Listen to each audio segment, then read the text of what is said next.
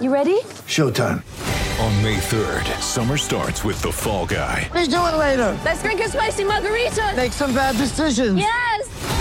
Audiences are falling in love with the most entertaining film of the year. Fall Guy. Fall Guy? Fall Guy. That's what the poster said. See Ryan Gosling and Emily Blunt in the movie critics say exists to make you happy. Trying to make it out? Nope. Because I don't either. It's not what I'm into right now. What are you into? Talking. Yeah. The Fall Guy. Only in theaters May 3rd. Rated PG-13.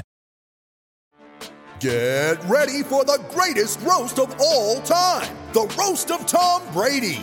A Netflix live event happening May 5th. Hosted by Kevin Hart. The 7-time world champion gets his cleats held to the fire by famous friends and frenemies on an unforgettable night where everything is fair game. Tune in on May 5th at 5 p.m. Pacific time for the Roast of Tom Brady. Live only on Netflix.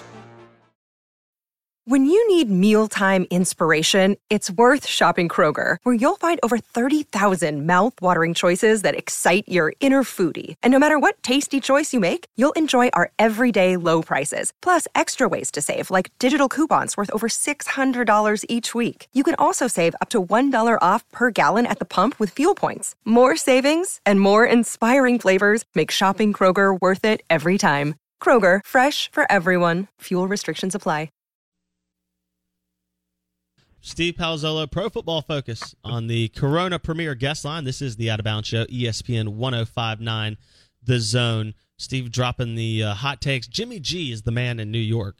We'll see how that goes. As a Cowboys fan, I would not be opposed to them mailing in this season for the future. That's fine with me. I want to jump into another topic kind of that you guys did, and we haven't talked to you since this dropped. Y'all dropped the Pro Football Focus top 50 players in the NFL. And I know this is not your exact list. This is a conglomeration of minds that y'all put together, and you come up with some level of consensus, right? Aaron, your top quarterback is number 3. It's Aaron Rodgers. You only have 6 QBs in the top 50. I thought you guys liked QBs, Steve. What's going on here? See, Blake, it's one of those things where you just need to read the intro. Okay? You need to. That's why I got you on here to tell me. I'm not good at that.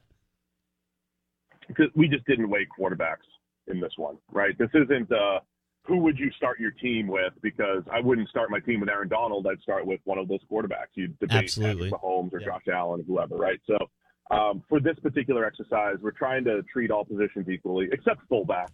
I love fullbacks, but they don't play enough, No fullbacks, no special teamers. So all positions created equally as long as they play a lot of snaps.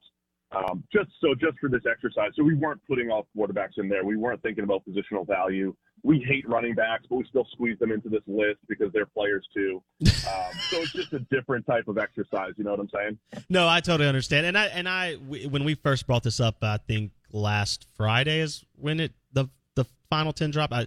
Time runs together. But when I first brought this up, it was I 100% mentioned that. I said, look, they're taking all player positions and trying to evaluate just purely like how you stack up in your player position and not weight it, because it's not in a fantasy draft. You're right. The first 10 picks are quarterbacks, right? I mean, that's if we redrafted the league, we all know that. So Mother's Day is around the corner. Find the perfect gift for the mom in your life with a stunning piece of jewelry from Blue Nile. From timeless pearls to dazzling gemstones, Blue Nile has something she'll adore. Need it fast? Most items can ship overnight. Plus, enjoy guaranteed free shipping and returns. Don't miss our special Mother's Day deals. Save big on the season's most beautiful trends. For a limited time, get up to 50% off by going to BlueNile.com.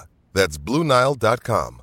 I just wanted to give you a hard time about that, but it did bring up something interesting, because number 3 on the list is Aaron Rodgers, and number 4 is Davante Adams. And that leads me to this question. Aaron Rodgers has 1 Super Bowl. He's 0-5 in his last NFC title games, or 0-4 in his last 4, and he's 1-5 overall, something like that.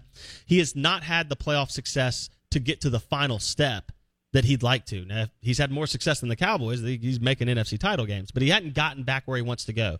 Now Green Bay loses their top 2 receivers, one of which is arguably, like PFF has right here, a top 5 player in the league, regardless of position. What do you expect from Aaron Rodgers and the Packers? Can they be an NFC favorite, or is this going to be a little bit of an uphill climb for the Pack? Yeah, I think they're an NFC favorite because the NFC is not the strongest it's not a strong conference, especially compared to the AFC. But I think it's an uphill climb for sure. I think the Packers have done a good job adding to other parts of their roster. 2 years ago, it did feel like it was Aaron Rodgers and Davante Adams carrying the team, and that was it. Jaire Alexander at corner. Last year, the Packers did a better job defensively, adding talent to their team, being a little bit better rounded, having guys like Rashawn Gary step up and all that stuff. But you know me, I'm all about getting the best playmakers, right? And you're looking at the Packers with, on paper, one of the worst receiving corps in the NFL. Now, historically, we've seen elite quarterbacks still have success without great receivers, right? We saw Tom Brady win a Super Bowl, an MVP after trading Randy Moss, the Patriots, right?